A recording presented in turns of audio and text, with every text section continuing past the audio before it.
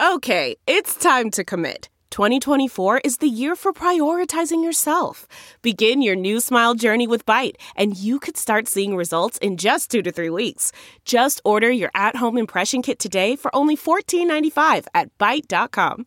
Byte Clear aligners are doctor-directed and delivered to your door. Treatment costs thousands less than braces. Plus, they offer financing options, accept eligible insurance, and you can pay with your HSA, FSA. Get 80% off your impression kit when you use code WONDERY at Byte.com. That's BYTE.com. Start your confidence journey today with Byte. Delve into the shadows of the mind with Sleeping Dogs, a gripping murder mystery starring Academy Award winner Russell Crowe. Now available on digital. Crowe portrays an ex-homicide detective unraveling a brutal murder he can't recall. Uncovering secrets from his past, he learns a chilling truth. It's best to let sleeping dogs lie. Visit sleepingdogsmovie.com/Wondery to watch Sleeping Dogs, now on digital. That's sleepingdogsmovie.com/Wondery. Basically, the indexes are backwards looking. The companies at the top in these various indices are there because of what has happened in the last 40 years. If disruptive innovation is going to be as pervasive as we think it's going to be, most of those companies are going to be sidelined at best. There's going to be huge consolidation. There are going to be bankruptcies, restructurings, and so forth. And so the irony here is the traditional benchmarks may not deliver interesting returns because of that, unless they move much more quickly towards putting innovative companies in there. Welcome back to The Breakdown with me, NLW. It's a daily podcast on macro, Bitcoin, and the big picture power shifts remaking our world. The Breakdown is sponsored by Crypto.com, Nexo.io, and Elliptic, and produced and distributed by CoinDesk. What's going on, guys? It is Friday, October 9th, and today I am so excited to share with you a conversation with Cathie Wood. Many of you will be familiar with Cathie, but for those who are not, she is the Chief Executive Officer and the Chief Investment Officer for ARK Invest. In a recent cover story, Forbes called Cathie Wood the newest superstar investor, saying that she had, quote, leveraged a zealous belief in innovation into a $29 billion in assets firm and a $250 million net worth. In case you need some more statistics, ARK's flagship $8.6 billion ARK Innovation Fund is up 75% in 2020 and has returned an annual average of 36% over the last 5 years, which is nearly triple that of the S&P 500. ARK is an asset management firm focused solely on innovation, investing in areas from genomics to cryptocurrency to autonomous vehicles. They're perhaps best known in the last couple years for their at times highly controversial and always high conviction bet on Tesla, but they were also one of the earliest, in fact, maybe the earliest Wall Street firm to offer Bitcoin as an investable asset. In this conversation, we talk about everything from specific domain theses to how ARK works differently to how Cathie sees the world changing in the year to come. So without any further ado, let's dive in. All right, we are back with Cathie Wood. Cathie, thank you so much for spending some time with us today. Oh, I'm happy to be here, Nathaniel. Thank you for inviting me. You bet. So there's so much to dig into. I'm really excited to talk about. I just gave a little bit of an introduction before this to you and your background in ARK, but I'd love if you could just, in your own words, for people who are not familiar, describe yourself and ARK, really, what you guys are out in the world doing. Right. Well, I founded ARK Invest in 2014 for two reasons. The first was to focus exclusively on disruptive innovation. I felt that it was a huge unmet need in the market because after the tech and telecom bust and then 0809, so over those 10 years and even longer, we saw risk aversion rise in the market. And what did that mean? It meant to move towards indexed or passive strategies. And at the same time, we saw the search for innovation or getting exposure to innovation moving into the private markets.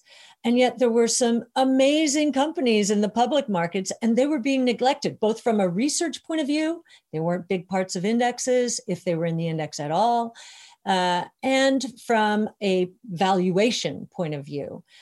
So there was a lot of low-hanging fruit. We saw companies in the private markets trading for 10 or 20 or 30 times the valuations in the public markets. So that was the first reason, and really addressing what I believe is the most massive misallocation of capital that has happened ever. This move towards indexation. More than half of the ownership in stocks today in the United States is in passive wrappers like ETFs and mutual funds. And so we wanted to actually become a hedge against the value traps that are populating those indices increasingly over time. So that was the first run. The second reason I started ARC was to evolve an open research architecture and patterning it after open source software. You know, there are a lot of contributors to open source software, and they are not paid directly for contributing, but they may be elevating their status in the community. They may be helping their consulting practices. They may be trying to solve a problem in their own businesses. And so open source software has helped them. In the same way, I feel that there's so much innovation taking place at the same time now. I mean, we've never seen anything like this, and we can go into that in a moment. That it's not possible for one research house to be able to research these ideas effectively. And in fact, I think research departments in our business, the asset management business, are going to have to restructure entirely in order to understand how innovation is going to evolve in the world. So right now, most of the traditional asset management world is very siloed, very specialized, very short-term in its focus. What we have now are innovation platforms that are cutting across economic sectors. That's not how the world is set up in traditional asset management. And yet that is how it will have to be set up if companies want to capitalize on the exponential growth curves and trajectories that our 5 platforms and 14 different technologies are offering today. So there's so much to unpack there, and I want to get into all of it. I would love to talk more about the rise of passive and index investing, and that's something that it's amazing because it's such a frogs boiling in the pot type of scenario where everyone has been living through it, but it's still this vanguard of conversation in terms of understanding or trying to really understand the true implications of it. So that's something that I definitely want to get into. But maybe let's start actually going back. I think one of the things that makes you guys such an interesting phenomenon really is that there was this 10-year period where Silicon Valley, I mean, maybe longer, but certainly at least a decade, where Silicon Valley got farther and farther away from public markets. And there's a lot of reasons for that. Just the influx of capital moving to the private sector was part of it. But net, what you had was this big information gap, this big space, almost a hostility to both sides looking at each other. And in a lot of ways, you guys kind of came in and were like, you blew apart the distinction in some ways between startups and tech, which is sitting over here, and just public markets, which, is now converging again. I mean, you must have felt a little bit like just kind of wandering off in the wilderness for a while, though, there. Yes. So I funded the firm for 3 years by myself. And I obviously thought that we were going to take off a lot sooner than we actually did. And part of the problem that evolved was our first wrapper was the ETF. And my question to the marketplace and to anyone who would listen to me is, wait a minute, this is a really good wrapper for the end investor. It is cheaper, more cost effective. It's more tax efficient. it's more liquid, and probably most of all, and most important of all, according to how our clients have received us, is more transparent than the traditional world. And I was saying, okay, that's great. Why can't active do this? Why is this, only a passive wrapper? And so just doing that, I thought that my sort of network in the traditional financial world would help me with this idea. But what I learned very quickly is, wait a minute, you're in a different world. The passive world and the active world, that infrastructure, those people don't talk to each other, and they also don't trust each other. And so, at one point, probably 2 years in, I was saying, oh my goodness, wow. And so we had to pivot and do separately managed accounts and so forth. And that's what really got us going, getting an institutional account. I think we were somewhere in the $20 to $30 million in assets under management, and we had been stuck there for a long time, when one of my former clients, an institutional fund, a state pension fund, gave us $200 million. So that really put us on the map. I don't think we would have survived if that had not happened. And it happened, there was a lot of serendipity involved, if I can say so. So yes, we were in a foreign land. I didn't realize that before I entered it, but it was foreign, and there was more hostility than I had expected. I thought we would be welcome because this would be the next big wave for ETFs, for the ETF industry's growth. So yes, we were kind of, I won't say twisting in the wind. I will say I didn't understand why there wasn't more acceptance of what we had to offer, which was so differentiated. And as it turns out, after that drought, and after we got our first few separately managed accounts, in 2017, the combination of bringing in distribution, so we struck agreements with two companies. They became they have minority interest in ARC, and they became our distributors both here and in Asia Pac. And so we started to take off because in 2017, the market started, the public equity market started recognizing innovation in the public space, not just in the private space. Some, I'm sure, public-private players like Fidelity and T. Rowe were saying, wait a minute, there's a huge arbitrage opportunity here between the public markets and the private markets. Let's start making that happen. I'm not sure if that's what happened, but in 2017, that is what was beginning to happen. And then since then, I think many portfolio managers or advisors realize that the world is shifting around them, or the ground is shifting underneath them, and they don't have enough exposure to it. They're seeing it in their lives, their children's lives, their grandchildren's lives, and they don't have enough exposure. And so we are, again, solving an unmet need out there, because a lot of our companies either are not in indexes or they're very small positions relative to ours. I mean, Tesla is the poster child there. It's shocking. That at 400 billion-ish in market cap, it's still not in an index. It's kind of crazy. It's nuts.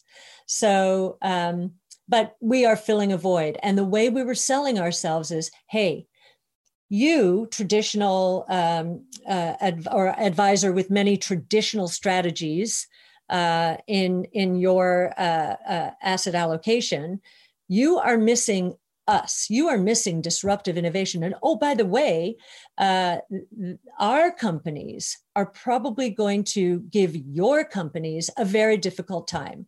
And we think they're going to either disintermediate or disrupt your companies or bankrupt them.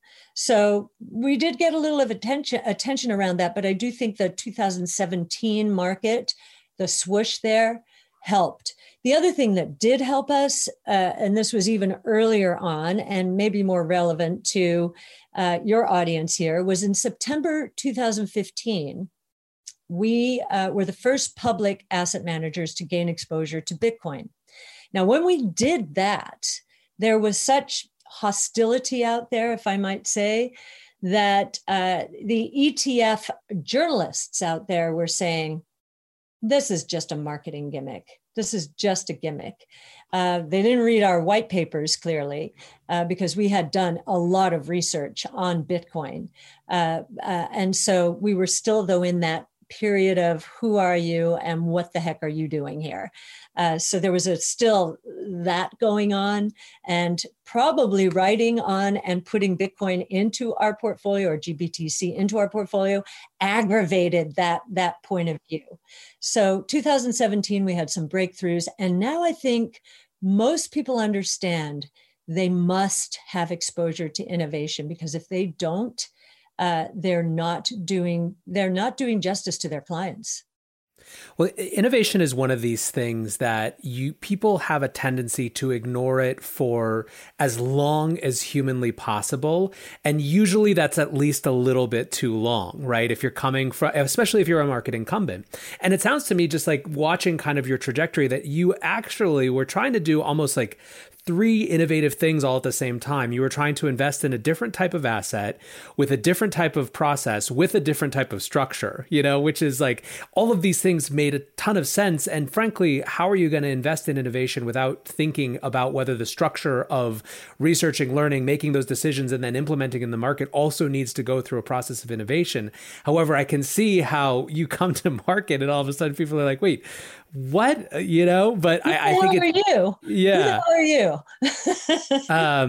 No, it's really fascinating. So I guess I'm interested in, was another challenge for you that you kind of referenced this at the beginning, but part of the difficulty is that these categories often get changed in the process of being innovated, right? So things don't fit comfortably in, even just the lexicon that we still use, the idea that tech has performed well this year, but other categories want or haven't. It's like, well, that's sort of true, the broadest brushstrokes kind of way. But what do we mean when we say tech? Where do we draw those lines? Well, we believe that tech is permeating every sector, including industrial, utilities, every sector. And that analysts who are not comfortable, and you find this especially in healthcare, analysts who are not comfortable with technology because it's either moving too fast or there's a lot of dislocations. And because the cadence of their own industry is so slow and regulators often get involved, you find a lot of dismissal. I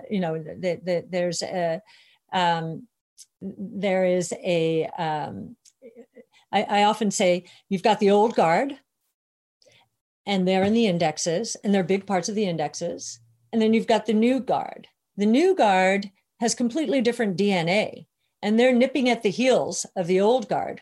And the old guard basically is saying, off with your heads, we're going to destroy you. This is our installed base. It happens all the time. And this also influences analysts. So if you think about how the sell side is set up, so the brokers are set up, these analysts have been following their companies often for 20, 30 years, and some even 40. The business really took off in the 80s, and there are a lot of analysts who have hung on for the ride. And they know the old guard really well. And the old guard was good to them over the years. The old guard once was the new guard, right? And they were good to them over the years. But now, because of all of these platforms, the 5 platforms, 14 different technologies evolving at the same time, they have no idea that essentially these companies are the equivalent of Wile E. Coyote. They're already off the cliff and they don't know it, and they're going to collapse. And we certainly think a really good example of that right now. I used to marvel at how the big television broadcasters had just held on to their $70 billion in advertising revenue as their audience were shrinking. Well, guess what? The coronavirus and typically a crisis accelerates the shift to new technologies, new ways of doing things. Why? Because consumers and businesses both are scared and they're willing to change the way they do things.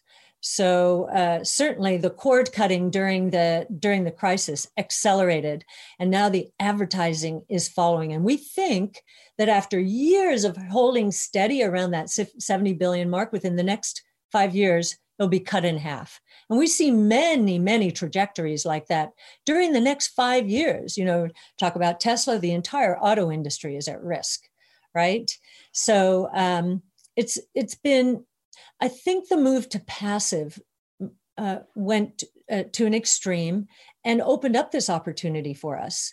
If passive had not happened, the markets would have been pricing innovation correctly or more correctly than they have been. And now I think now that the writing is on the wall, there is this sort of step function shift to wait a minute, I need more exposure here. One of my favorite mental models is the idea of punctuated equilibrium, which is an evolutionary biology concept that basically Stephen Jay Gould came out with this. And we had kind of viewed evolution as the steady line up, right? And he said that's not how it happens. There's these long periods where it feels very kind of samey, right? And then there's these moments of explosive change that happen and they settle to a new equilibrium.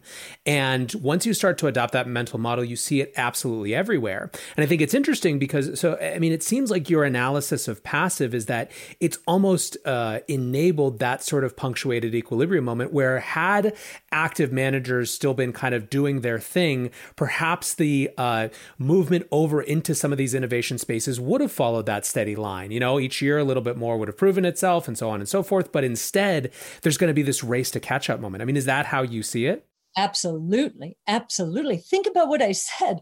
More than half of all equities in the United States are in passive portfolios. And that does not even include benchmark sensitive. So what happened with active management is after the tech and telecom bust in 0809, you had a stream of quantitative analysts move into our business. And what does that mean? What quant means is they're worshiping at the holy index, which I would call an idol. And basically the indexes are backwards looking. The companies at the top in these various indices are there because of what has happened in the last 40 years. If there's if disruptive innovation is going to be as pervasive as we think it's going to be, most of those companies are going to be sidelined at best. There's going to be huge consolidation. There are going to be bankruptcies, restructurings, and so forth. And so the irony here is the traditional benchmarks may not deliver interesting returns because of that. It's been a setup for that, unless they move much more quickly towards putting innovative companies in there. There's one company from an index point of view, and again, consider the source, but MSCI has put together a number of innovation indexes because they realized this was a problem in the marketplace.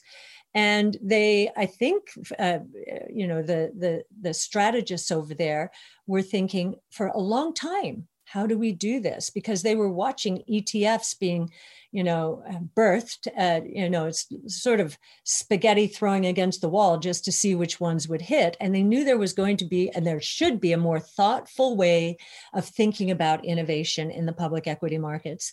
And so, and here's when I'll say again, consider the source. They were watching our research, and I'll get into our research and exactly what open source means. But they, like many others, because we give our research away for free, they were watching our research and they came to us and said, if we would like to collaborate with you, and all we need as an index provider are the keywords that you think are important in guiding us towards where the world is going. And so they use artificial intelligence and they go scour the world for these keywords. So they're going to have very broad-based portfolios, very, very, maybe 400, 500 stocks per portfolio, whereas we have 40-ish stocks. So we're very concentrated. We're rifle shot. They'll be scatter shot. But in terms of solving one of the reasons I started the firm, and that is helping the markets move away from this massive misallocation of capital towards something much better. I think MSCI has the right idea.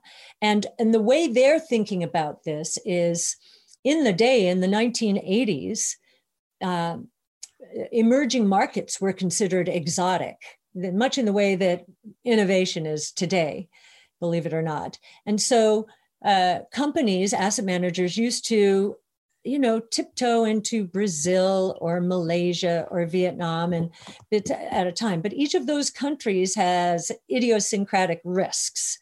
Putting them all together in something called an allocation towards emerging markets helped solve that problem. We've had a much more efficient allocation of capital towards emerging markets because that became a category, both active and passive, right? We think the same thing is going to happen to innovation. Going back to, I guess, the state of affairs as it is now, do you worry that so much of the wealth in this country and the world is wrapped up in these passive vehicles? I don't worry. I think it's a great opportunity for active managers. There are two forces that are going to be very helpful, I think, to equities going forward. One is the shift from passive. We think the pendulum has swung way too far. And when you include benchmark sensitive, which is practically the same thing, that's probably 80-90% of how equities are managed today, which is kind of crazy. That's the misallocation of capital. We think the pendulum is going to start swinging in the other direction as companies see that, wait a minute, there are some companies out there growing exponentially, at exponential growth rates, and the companies in these benchmarks are growing at maybe 4%. That's not very interesting. So I think that aha moment is upon us, just because innovation strategies have pulled away from the pack. And there's nothing like success to garner the attention of the traditional world. So that's the first force. The second force that I think is the pendulum has swung in one direction for 40 years, and that is fixed income. I believe that fixed income, which is still seeing, believe it or not, massive inflows as equities are experiencing outflows. If you look at ETFs and mutual funds, we think that pendulum will swing as well as we move out of harm's way. And as these innovation platforms with their very strong growth characteristics, I'm talking about 25, 30, 45, 50% growth rates, their base is going to grow large enough that they are going to make a big difference in GDP growth as these other companies are being disrupted. So as that becomes obvious, we think interest rates will start rising and that there will be a shift away from fixed income back into equities. Now, a lot of people, when they hear that, they think that's kind of crazy. Look at what's happened to the equity market since 2009, and even since the bottom of the coronavirus. Look at how equities have done, and they've done very well. But we think that now we're going into a different phase where the market is going to be more discerning, is going to look for more growth, which is scarce in the world that we're analyzing, at least. And I think equities, again, more risk taking, is going to see the beneficiary of the move from passive to active and from fixed income to equities. That's a very optimistic scenario, I think, in a way that's great to hear, because there's so much doom and gloom, I think, about these forces being off the rails. And you're basically making an argument, or a market-based argument, for a shift back, that once these things start proving themselves, you open up the doors that becomes kind of self-correcting, which I think would be wonderful. So I wanted to dig into maybe more of some of the specific theses, but I think there would be a good time before we do that to talk about that kind of difference that you guys have in terms of how you research, how you design the firm. Everything from who you hire to how you do research to how you make it available is different. So let's talk a little bit about that. Sure. So we're focused on first principles based research. Now, many people say, yeah, so are we. But if you look at the traditional asset management world, it's very bottom up in its focus, company by company and so forth. And in fact, for a long time, macro or big picture thinking was out of style. Consultants didn't want to hear about it and so forth. Interestingly, though, it's that having a perspective that is top down as a starting point is extremely important in the world we are now entering. And so what does first principles research mean? And this is not being done in the traditional asset management world, insofar as we can see it. And I've been around a long time. So first principles research is first and foremost, not using an index as a screen for stock selection. It is using our research as the screen. Now, this is how I started in the business in the late 70s. When I was in college, I was at Capital Group. We used research as our screen. In fact, indexes, they weren't even around. We provided them as a courtesy occasionally for our clients.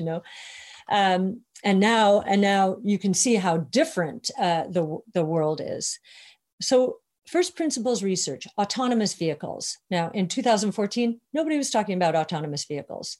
Today, more people are talking about autonomous vehicles, even though they don't know they are.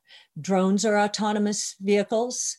And we believe we're going to see electric vehicles that move on to autonomous taxi networks. We believe we're going to see autonomous truck platoons. But Tasha Keeney, she was the first analyst we hired. And we basically sent her out and said, okay, what's going to go inside an autonomous vehicle? What is this? And as she started interviewing companies, trying to figure out where to look, and started reading academic research, she found out pretty quickly, and she brought into our brainstorm, it looks like the brains of an autonomous vehicle are going to be GPUs. And at the time, we were in a period where PCs were dropping at a double-digit rate, so personal computers, and NVIDIA, which was the GPU, it had the lion's share of the GPU market, 80%. It was considered nothing but a PC proxy because it was a PC gaming chip company, right? And so it was being thrown out because PCs were dropping at a double-digit rate. And here's Tasha coming in and saying, "Yeah, it looks like this is these are the brains or the central nervous system." I remember saying, "Are you sure? Are you sure?" I've never heard that. The market does not know that. The market does not. And then later on, James Wang, who joined us from NVIDIA, said, well, of course, it's a GPU is going to be the brains of an autonomous system. That's because GPUs are used primarily in the artificial intelligence world for training. They probably have 80-90% of that market. And I said, I didn't know that. And I've been around a long time and I've owned NVIDIA for a long time, but I didn't know that. Let's size this market. Autonomous vehicles, that's one use case for artificial intelligence. How big is artificial intelligence going to be? Well, this week, NVIDIA came out and basically said this market is going to be a $100 billion opportunity, $100 billion revenue opportunity. And that's not stocks. You multiply that by 10 or 20, you've got $1 trillion to $2 trillion in market cap there. And so we went from not even pricing anything for AI into NVIDIA in 2014 to now it is the most important company in that world. So doing the research that early on, saying, okay, this is going to happen. And why is it going to happen now? Because battery costs are down low enough, one. Two, deep learning which was ignited in 2012, is a thing. We're taking the human programmer out of artificial intelligence and just letting machines teach themselves. And we've got this explosion of data all around us, which finally computing power and storage can begin to catch up with. So those forces have come together and are now giving us this great opportunity to invest in artificial intelligence, autonomous vehicles, and the market doesn't even know it. So that was 2014-15.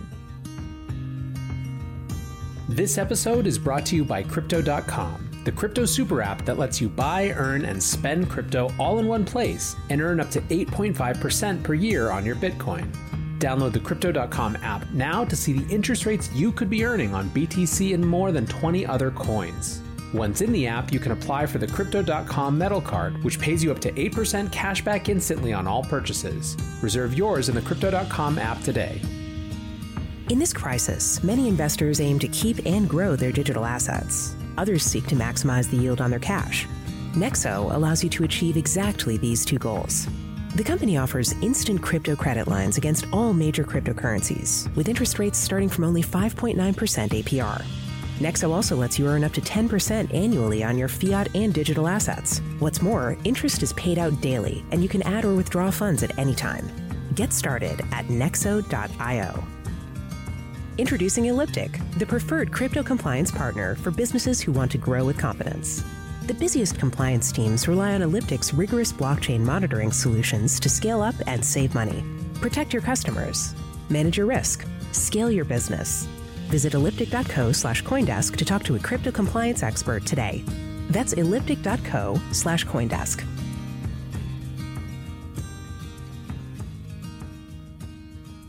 It seems like one of the things that you guys do as a matter of course that is so different, it is almost structurally forced out of category conversations, is instead of thinking, okay, we're thinking about the category of X or Y, you take a technology building block.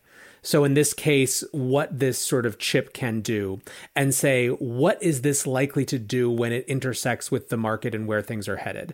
And that opens up a whole different set of possibilities where if you viewed this chip maker in the context of its previous framework, that you wouldn't have even walked down those paths, much less come to the conclusions that you had. We're also illustrating the convergence of the platforms that are taking place. If you think about autonomous vehicles, so there are 5 major platforms evolving at the same time. And we have not seen this ever in the history of innovation. You go back to the early 1900s, you see 3: telephone, electricity, automobile. But we've never seen 5.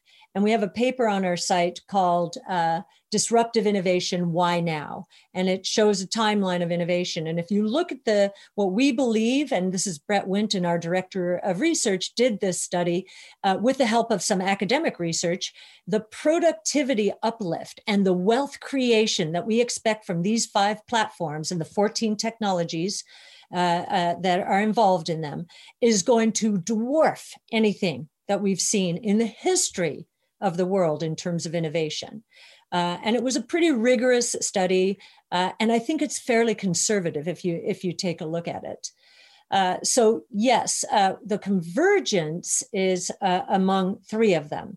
Robotics, autonomous vehicles are robots, whether they're electric vehicles, drones, trucks, even airplanes ultimately.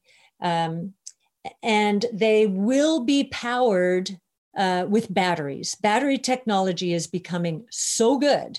It's dropped low enough in price. And with the innovations, thanks to Elon and team, it is moving forward faster now than it has in quite some time. So again, every time you see technologically enabled innovation, you see increased access. It enables access around the world in ways that would not have been possible before. And artificial intelligence. Autonomous vehicles are going to teach themselves how to get from point A to point B safely and quickly.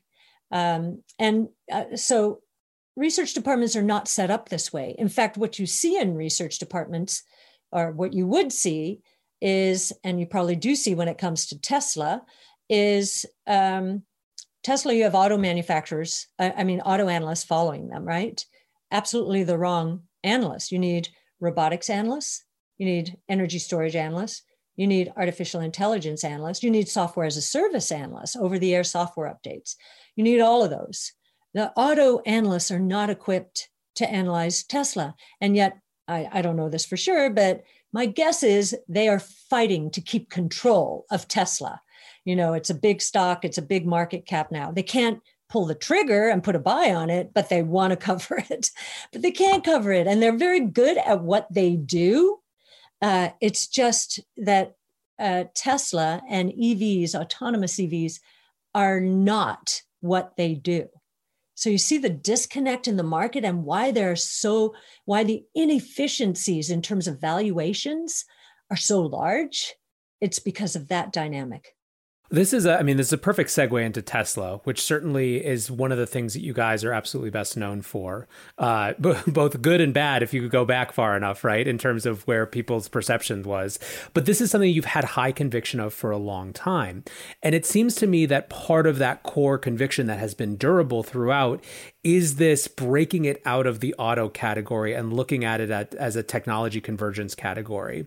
And also being, I think, sophisticated enough to separate this is tech, so it should have a premium type of thinking, which is kind of replete in certain analyst circles, from actually understanding the underlying. But I guess let's maybe ask it as a question.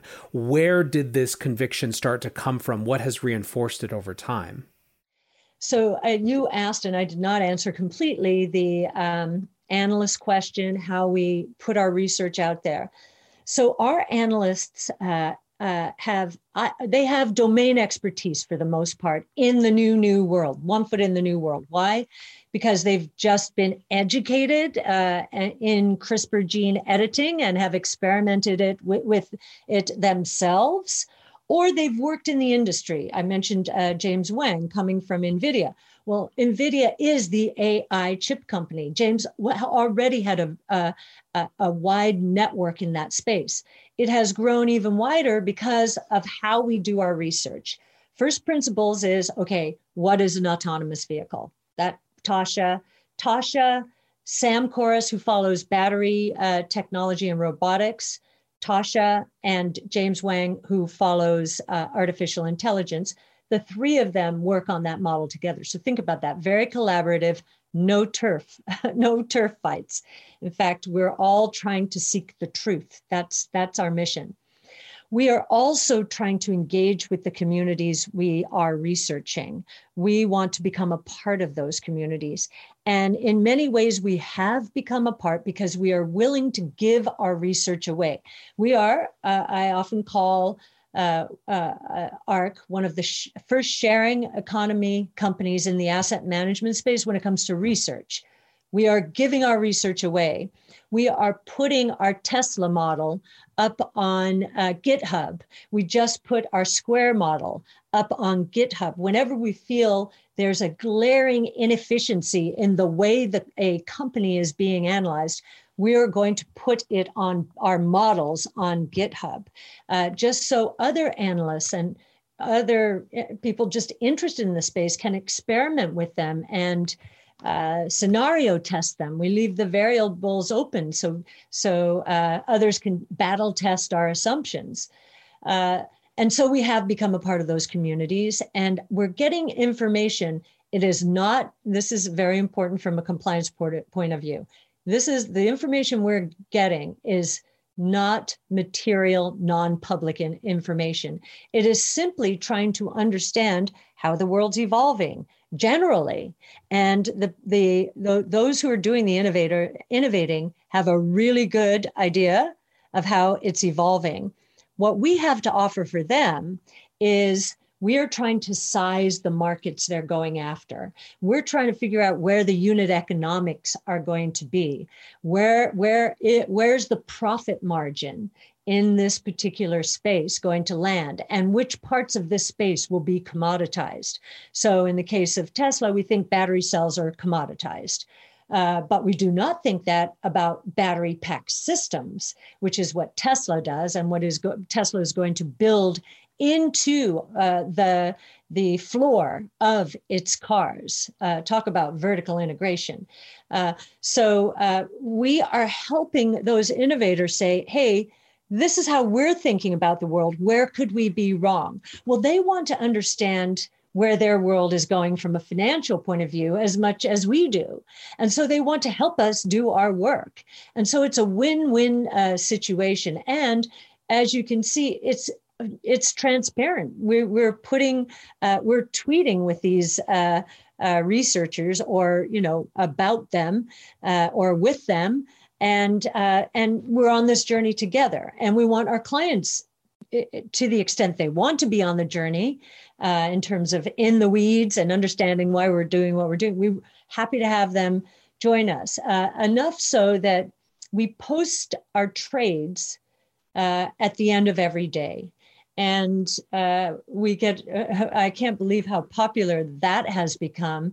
Many people might be using our trades for their own, personal accounts. That's fine. But what you'll find, many in the ETF world didn't think that a fully transparent active equity ETF was possible. And the reason they didn't is because many growth managers are momentum driven. We are not. We are, some people would say we're aggressively patient. Certainly you can see from the moment we started ARC 2014 to its breakout point last year, we were in a huge trading range and everybody saw our trades. They're beginning to understand that we are lying in wait for misperception and controversy to visit a stock. And we will buy. So we are a liquidity provider in the marketplace. That's why we don't mind being transparent with our disclosing our stocks at the end of every day, or our holdings, and our trades at the end of every day. Because if a stock is getting beaten up by some short-term thinking, we are usually there picking it up. And we don't mind company when it's down 20, 30%, And on the other side, we don't mind company if the stock is hyperventilating. Analysts have decided that NVIDIA is there, check the box for artificial intelligence. We are quite happy to see NVIDIA going up, and we're quite happy to take profits as it does. One of the things that I think is very clear listening to that perspective is how you fit well with the Bitcoin community. One of the things you'll see constantly is when people who are thinking short term, maybe that's because their mandate, leave the space, the hodlers flood in and say basically thank you for the sats. And the thing that's interesting is that you see kind of a rising price floor each cycle because of that. But before we get into Bitcoin, I want to just stay on Tesla for just a minute. I guess actually it's a broader question than Tesla, but one of the things that I tend to see when it comes to, I came out of a Silicon Valley perspective, and now I pay more attention to kind of traditional markets. And I think that there's this perception of innovation as a venture capitalist thing, right? Where you're winner picking almost exclusively. And so I guess, how does your research process differentiate you from the work of, say, a late stage venture capitalist who maybe is starting from a similar macro place as you, but isn't thinking in terms of day-to-day trades? Right. What the biggest surprise to me in doing the research we've been doing and sharing is that when we engage with innovators, let's say, and they may have VC owners, the venture capitalists are not doing the kind of research we're doing, this first principles based, when you think about it, our autonomous vehicle, autonomous truck, drone models, they started in 2014, 2015, and they are evolving. We're going, as the technology progresses and the costs drop, our models are becoming even more useful to us.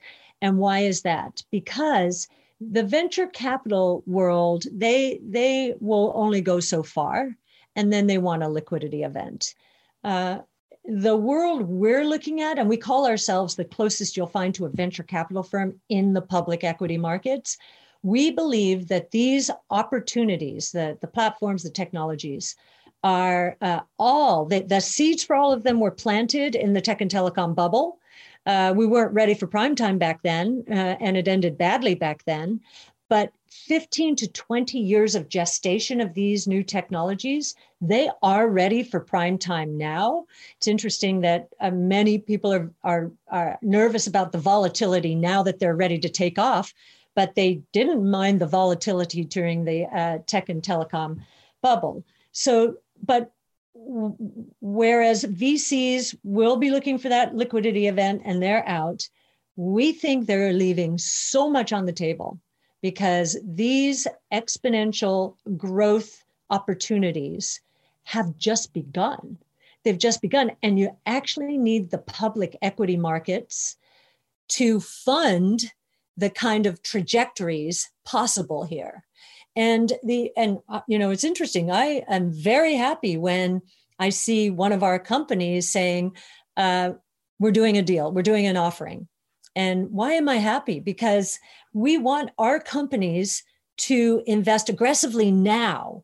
The more they invest now, the better shot they have of capturing the lion's share of whatever market they're going after, because so many of these exponential growth opportunities are powered by artificial intelligence, and the companies with the largest amount of data and the best data and the best understanding of how to label the data are going to win. And so these are winner take most. And if we're on the right horse, as I think we are, just to go back to your Tesla or our Tesla, I think they're in the pole position for the autonomous taxi network in the United States. And we're even surprised in China at how well they're competing against the Chinese incumbents. And we're trying to figure out, wow, could they get a piece of that autonomous action as well? That would multiply the opportunity manyfold where we are right now. I actually want to come back to the geopolitics of innovation. I think it's a really interesting question for you, but one more kind of piece that connects to what we were just discussing. How do your models take into account or intentionally ignore when there is momentum, when there is narrative, right? So obviously this year has seen a large narrative around the retail day trader set rising, right? Is that something that you guys kind of just, it's too short for your time scale, or is it something that, doesn't really change your long-term conviction, but you're still going to pay attention to? Right. So our investment time horizon is 5 years. And the minimum hurdle rate of return for any stock to get into our portfolio is a compound annual return of 15%. So that's a doubling over 5 years. That's our minimum hurdle. So when we see short-term trading, if you watch our trading, you'll see we are, as I said before, a liquidity provider. We'll be very opportunistic around it. And just to give you an idea of how productive that can be, if you look at just Tesla, let's just take Tesla in 2018, which was a down year for the market, take away Tesla's performance, which actually was up for the year, but take that away and just look at the contribution to return that our trading accounted for. In 2018, it was 175 basis points in a down market. And I believe in 2019, it was roughly 200 basis points, right? So in a market where many think as we're seeing from the S&P 500, we're up 5-6% for the year in the S&P 500. If you can get one stock like a Tesla, and we do this for all of our stocks, to deliver 175 to 200 basis points just because of wild trading, that's nice alpha generation, right? If alpha is a portfolio that does not trade around opportunities compared to one that does trade around opportunities. So we use the volatility to our advantage. But, it's not going to change our our point of view about where this company is going. One of the exercises we do every Monday during stock meetings, okay, which of our stocks has dropped below a 15% compound annual return expectation for the next 5 years? And, those are, we will take profits from those stocks because we have a lot of ideas trying to get into these portfolios. Makes sense. So I want to shift because I know there are a lot of people who will be chomping at the bit for this. So let's talk Bitcoin for a minute and the disruption of financial services writ large, maybe. So first, I guess, let's talk about when you started to get interested in Bitcoin and how it evolved for you guys as a firm. So Brett Winton and I have worked together for more than a dozen years. Brett was at AllianceBernstein when I was there as well. And I remember Brett coming into one of our brainstorm meetings. We have a brainstorm. We had one there every Friday, as we do still. And I remember he was talking about this crazy thing called Bitcoin. And we were just trying to get so that would have been probably, I'm going to say that was 2011. And, it was interesting, but it was so esoteric at that time. When we started the firm, we did not break out blockchain technology as one of the 5 platforms. Today, the 5 platforms are DNA sequencing, robotics, energy storage, artificial intelligence, and blockchain technology. But we didn't break it out then. We simply included it in what we used to call next generation internet. And we've broken that out into artificial intelligence and blockchain technology because we think both of them are going to be so profound. Now, I remember, so Chris Berniski did our original research on Bitcoin, and he'll tell you, he's now one of the partners at Placeholder. He'll tell you he was following next generation internet and was given this task, and he just fell down that rabbit hole and didn't want to cover anything else anymore, period. He knew. And I brought Art Laffer. I don't know if you're familiar with Art Laffer, the Laffer curve, supply side economics. He was my mentor at USC, University of Southern California. And he's a very well-known economist, Austrian school. He's been a wonderful mentor. I asked him, he's on our board of advisors, and I asked him, would he review this paper and say that he collaborated with us on it? And he had a lot of offers like this because his mentor is Robert Mundell, who won a Nobel Prize for monetary theory. And so he is a global monetary expert as well. And so he said, okay, I'm not going to tell you yes until I read the paper. And the paper was so long, he said, okay, I'll say yes to that part, but no to that part. The yes part was Bitcoin. The no part was network security because he just didn't understand it. It was too tech oriented. The Bitcoin, though, what he said was, wow. He said, this is rules-based monetary policy. And he had been yearning for that ever since really 1971, when the US went off the gold exchange standard under Richard Nixon. He happened to be in that administration. And he knew that was a mistake, but he was so young, he had no influence over it. And ever since then, he's been looking for a rules-based monetary policy. We kind of had it with Volcker when he was trying to crush inflation. We moved into a money supply price rule. Money supply could only go up so much each week.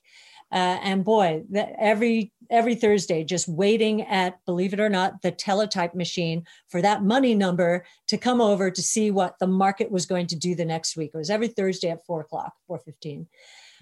So that was good. And it did squeeze inflation out of the system. But as you might imagine, he believes, I believe, that monetary policy today is unhinged. And fiat money, we don't know what the ramifications of this experiment are going to be. I think a lot of people are complacent now because we were all worried after 0809 when the monetary base went up. I think it was to $4.5 trillion here in the U.S. And we thought, what's going to happen here? What we're going to have an inflation explosion, which we didn't, and we didn't because the velocity of money started falling at an accelerated rate, with 0809 accelerating the downward trend in velocity. So what that meant was all of the reserves that the Fed had put out there were on the central bank's balance sheets, and it had not been able to enter the real world because there was so much caution and fear out there. Okay, so now we are that much further beyond, and I should say the velocity of money has come down.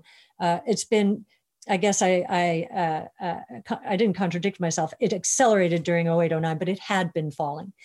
And now everyone's betting it will continue to fall, but I'm not so sure that's a good bet. I think, and you can see it in the housing market, housing has taken off in this crisis. This is 100% different from 0809. It's the other side of it. So why aren't we going to see the other side of a lot of other trends versus 0809? And why won't velocity turn around? You see Walmart giving wage increases of 11% wage. I remember starting in the business in the late 70s and hearing this phrase, we have an inflation problem because of wage push. Well, is Walmart starting another wage push? I don't know. Here is what I do think is going to happen. I think for the next 3 years, the innovation that we're seeing explode right now is going to drive productivity growth to a significant extent. And that's a potent anti-inflationary force. So this complacency that we're talking about will probably continue. And I remember stories about the 60s when I forget who it was. There was an economist who basically said, the business cycle is dead.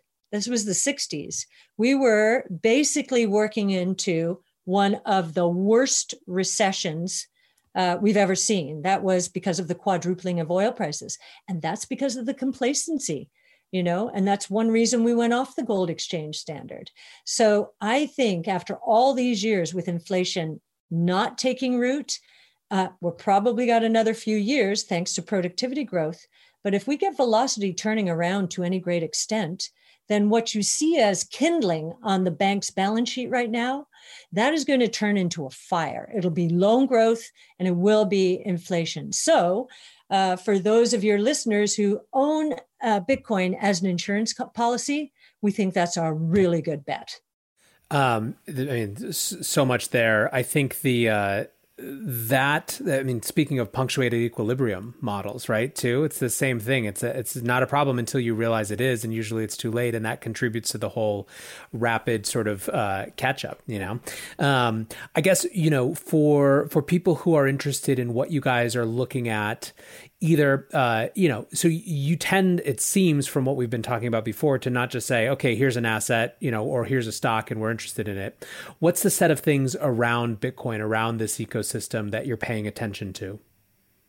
And it can be also, we can expand it to financial services kind of more broadly too. Well, now Yassine El-Mandra is our analyst, handpicked by Chris Berniski, and he's doing an amazing job. Super sharp. Running with the ball here. We've just published Yassine's authorship, 2 papers, one of them with Coin Metrics. And so you can read all about it there. Those are on our website. One of them, the one with Coin Metrics, is really trying to help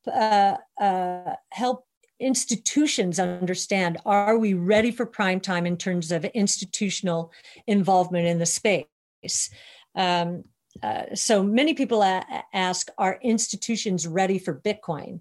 We did the opposite. Is Bitcoin ready for institutions? And Yassine did a terrific job at framing, the liquidity profile of Bitcoin in the market. I mean, you can look at it. I mean, the summary is, it's trading like one of the large FANG stocks right now. So sure, institutions can get involved, but they'll have to move in slowly and then scale with it as time moves on.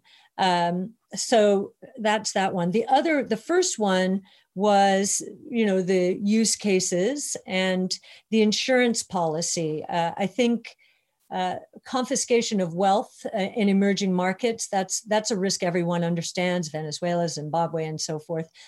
But I think, even with our own election here, or if you looked in the Middle East when MBS basically confiscated his own cousin's wealth, I bet a few of them wished they had, some Bitcoin and the private key, memorized. So I think more and more people are thinking, okay, we do need an insurance policy. And so what Yassine did that in that paper is said, okay, if 5% of all of the people in the world with more than $1 million in net worth, I think that's roughly it, were to take out an insurance policy and try assuming that there's a 5% chance their wealth will be confiscated. If they put 5%, that would be $1 trillion opportunity for Bitcoin just there today, present valuing it to today.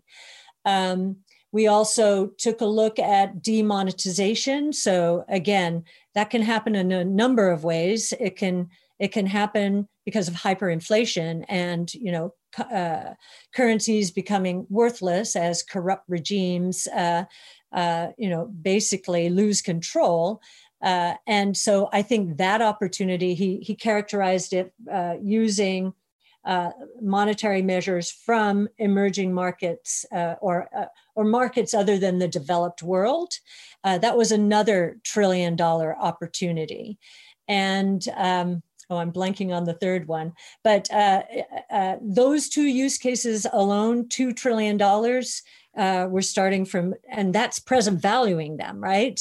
This is going to scale with time from 200-ish billion right now for Bitcoin. Those two alone, we think, are going to be the most important use cases. Now, one of the refinements of our thinking about Bitcoin is the first paper we wrote, Chris wrote in collaboration with Art Laffer, basically was titled something like, could Bitcoin serve as the three roles of money? So means of exchange, store of value, unit of account. And I think we've morphed our view a bit, and out of recognition that the means of exchange role for Bitcoin is really on its network, on the Bitcoin blockchain, on the base layer, is for very high value transfers, right? Anything small, like a cup of coffee or a pizza or however you, no, too expensive, takes too long. It's not set up for that. Lightning Network is making progress. That's interesting. What's also interesting though, and raises a lot of questions that come up at our brainstorm, is the fact that Bitcoin is, the transactions in Bitcoin are more on the Ethereum network or larger than on the Bitcoin network is really interesting. That's really interesting. Now, store of value, we believe that's the case, mathematically metered. Unit of account, still, most of the crypto world is quoted in terms of Bitcoin. But means of exchange, what does this mean that more is trading? Is it truly that Bitcoin is the reserve currency? We do believe it is. And this is another manifestation of it, that transaction activity taking place on Ethereum is higher than on the Bitcoin blockchain itself. And does this mean that the velocity of Ethereum or of Ether is going to speed up if Bitcoin is fulfilling some of the transaction roles? Maybe. So we're going back and forth on that because this concept, as you know from Chris's original work, this concept of velocity increasing or decreasing is a very important one to figure out who's going to be left standing in terms of cryptocurrencies. We think it's only 3 or 4 potentially, and we're specifically interested in, ARC is, in cryptocurrencies because we do think it's going to be winner take most. It's like a lot of our other innovation platforms. The most secure network or the most robust network, the first one there gets the lion's share of the market. But there has been this refinement of our thinking in terms of means of exchange. Super interesting. We could dig so much deeper into that, but I'll make sure to share in the show notes the papers that you referenced, just so if people haven't had a chance to look at them yet, they can. I want to be respectful of your time. I could talk to you for hours, but I want to kind of round out with maybe zooming back out at the highest level. And I'll kind of ask 2 questions, and you can figure out how to kind of take them on. The first, which is I wanted to get into, is where China and just geopolitical competition in general have to fit in an innovation portfolio construction. How do you think and take that seriously? How do you figure out what's worth paying attention to? And how do you factor in the political dimension of this? And I guess maybe we can kind of broaden that out to what are you expecting from next year or the coming years? We're coming off of what was a totally unpredictable 2020. How have your kind of broad picture theses changed or not, or been reaffirmed? So, I'll kind of ask them together and let you figure out how to tackle them. So China, we pay a lot of attention to China. I was presenting at a World Economic Forum event in China on an innovation platform when ARC had barely started. I was so grateful to be up there. And up there with me was China's Minister of Innovation. And I think it was also Malaysia's Minister of Innovation. China's taking innovation very seriously, and they want to dominate. And personally, I think that's great. I think that's great because there's nothing like competition to stir animal spirits here in this country. That's our DNA. And so I don't look at it as a bad thing. I do wonder, we were looking just this week at the autonomous taxi platform in China. China's really trying to catapult that forward. Now, we just had an analyst join us. He's our Asian innovation analyst. And he's from Shenzhen, and he's able to translate some of the papers out there that, we would never have translated. We probably couldn't even find them. And he found that 11 ministries in China are working on this autonomous taxi network. Now, when I hear that, I say, okay, they're going to get all caught up in their knitting, bureaucracy, competition, power plays, and so forth.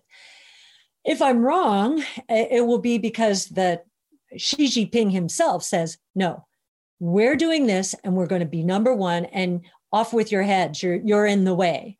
Command and control. So if I had any pause about China's ability to catapult itself into number one on innovation, it would be these ministries and the kind of tension there is between the Chinese provinces and the national government. So we'll see what happens. That's the pause I have. I think on chip technology, I was in China when SMIC went public, and that was going to be their China. So this was maybe 10, 15 years ago, and this was going to be their marquee play. Well, it didn't work. So there's something about the DNA in the United States when it comes to semiconductors that gets us over the hurdles, but has not helped them get over the hurdles. And I'm really surprised about that because I think they've even imported talent from Taiwan Semiconductor, which is the most advanced out there. That said, when it comes to artificial intelligence, because the country is so surveillance oriented and because their population does not expect any privacy, at all. They can do more of what they want in terms of AI than we can, and even more so relative to Europe, given all the privacy concerns, legislation, politics, and so forth. So their population, 1.4 billion, is going to produce enough data to be very meaningful for artificial intelligence, which is determined by the most data and the highest quality data. No one will have better data on China than China will. And we're seeing their chip companies starting to move up the league tables, especially those focused on AI chips. So again, we want to make sure we're looking behind our shoulder and not dismissing the possibility. This is not another Japan, we think. I remember in Japan, everyone thought in 1989, Japan would rule the world, and it has not. And they were able to get so far, but then something stopped them. And that's why I mentioned those 11 ministries and the tension between the provinces and the national. In terms of the way our government is treating technology and China, I actually think that in hindsight, when history is written, that we will look at this as a very important moment for leveling the playing field. And so we are seeing some success. I think one of the reasons Tesla was allowed in without any local partner is because of the pressure our government was putting on it. So I don't think China wants to blow it this time. I think, they're going to try and find a way to continue to push. But we don't, just the way we're dancing around each other, we're both going to be, are going to be advocating for our own countries. It's going to be no more from the US, China, come on in, World Trade Organization. We're going to give you most favored nation, and that's done. That's done. And the playing field will be more level. As far as 2021, well, we obviously are looking at the election like everyone here is. And on a purely economic, just from an economic point of view, it is clear that there's black and white, or maybe I shouldn't say it anything like that. There's these two administrations will be very different. A Trump administration, we know what they'll do. They'll continue to cut taxes, meaning probably a flatter tax for individuals, a capital gains tax cut, more corporate tax reform, estate tax reform, and more deregulation. That we know. That is extremely capital friendly. That is why innovation stocks, I believe, have taken off. Remember I said 2017 was the beginning. I believe that was because of corporate tax reform. What that does is it improves our terms of trade. Our dollar goes up. Capital seeks to come into the United States. We are a friendly place for capital. I'm not saying that for crypto because we've been unfriendly with our chaotic regulatory regime. And I realize that some funds in the rest of the world will not allow US investors in. So not perfect, but certainly in the crypto world, but much better than otherwise would have been the case. A Biden administration has been very clear. It will increase marginal tax rates, especially at the high end. It will increase corporate tax rates, and it will probably increase capital gains tax rates, and it will re-regulate. So to have said that since 2017, that's what's really helped innovation here in the United States, I have to be honest on the other side, that will hurt innovation in this country. However, I do believe the 5 platforms, 14 technologies around which we have centered our research, they are all ready for prime time. They've been germinating for the past 15, 20 years. They are unstoppable now, and we will see exponential growth. What will happen is these platforms in the United States will not serve as much as a launching pad or launching pads for more innovation. I think innovation will move to other countries. We know, we've seen it. You look at drone regulation, for example. The reason our FAA has finally gotten off its duff and is moving a little more quickly to allow drone manufacturers to test in this country, and they're beginning to play ball with them, is because Australia, Hong Kong, China's way ahead of us on drones. The UK, India, many other countries are vying for our innovators to come and innovate where they are. Better regulatory, better pay, better tax incentives, and so forth. And so I believe that future innovation will be in harm's way. I don't think I'm speaking out of both sides of my mouth. We've spent 15, 20 years in the United States working on these technologies. And now the costs have dropped to a low enough point where they're just going to take off. And in fact, if Biden is elected, then as costs go up for corporations, they're going to seek more productivity gains and more ways to cut costs, and maybe more ways to create products and services from the technologies that are evolving. And so they'll perhaps gain even more traction than might otherwise have been the case. Well, we'll have to come back and circle back on that exact question. I think it'll be fascinating to see. Cathie, thank you so much for spending so much time with us today. Like I said, we could talk about this for a lot longer, but until the next time, just thank you. And I'll make sure to include all of your details and all these papers so people can follow along if they're interested. Thank you, Nathaniel. It's been my pleasure. It's wild to me, reflecting on that conversation, just how under-indexed innovation is as an investment strategy for so many firms. I think what makes it seem so crazy is that all of us every day live inside the byproducts of these innovations. So why haven't our investment strategies changed to match? I wonder to what extent it has to do with the inertia of the actual firm structure and the way people think. I joked in that conversation that Cathie kind of tried to change what people were investing in, how they were investing, and how they were making those decisions all at once, but I think that that's kind of the way that it has to be. We are, I believe, in a moment of punctuated equilibrium across so many domains. It only makes sense to me that firms are going to follow suit and are going to have to adapt to take advantage, capture the upside, and bring new people into that moment. I think ARC's story, their trajectory up, is just beginning, and it was an absolute delight to have Cathie on the show. For all of you listening, thank you for making it this far. I appreciate it. I appreciate your listening. I appreciate your ratings and reviews. And until tomorrow, be safe and take care of each other. Peace.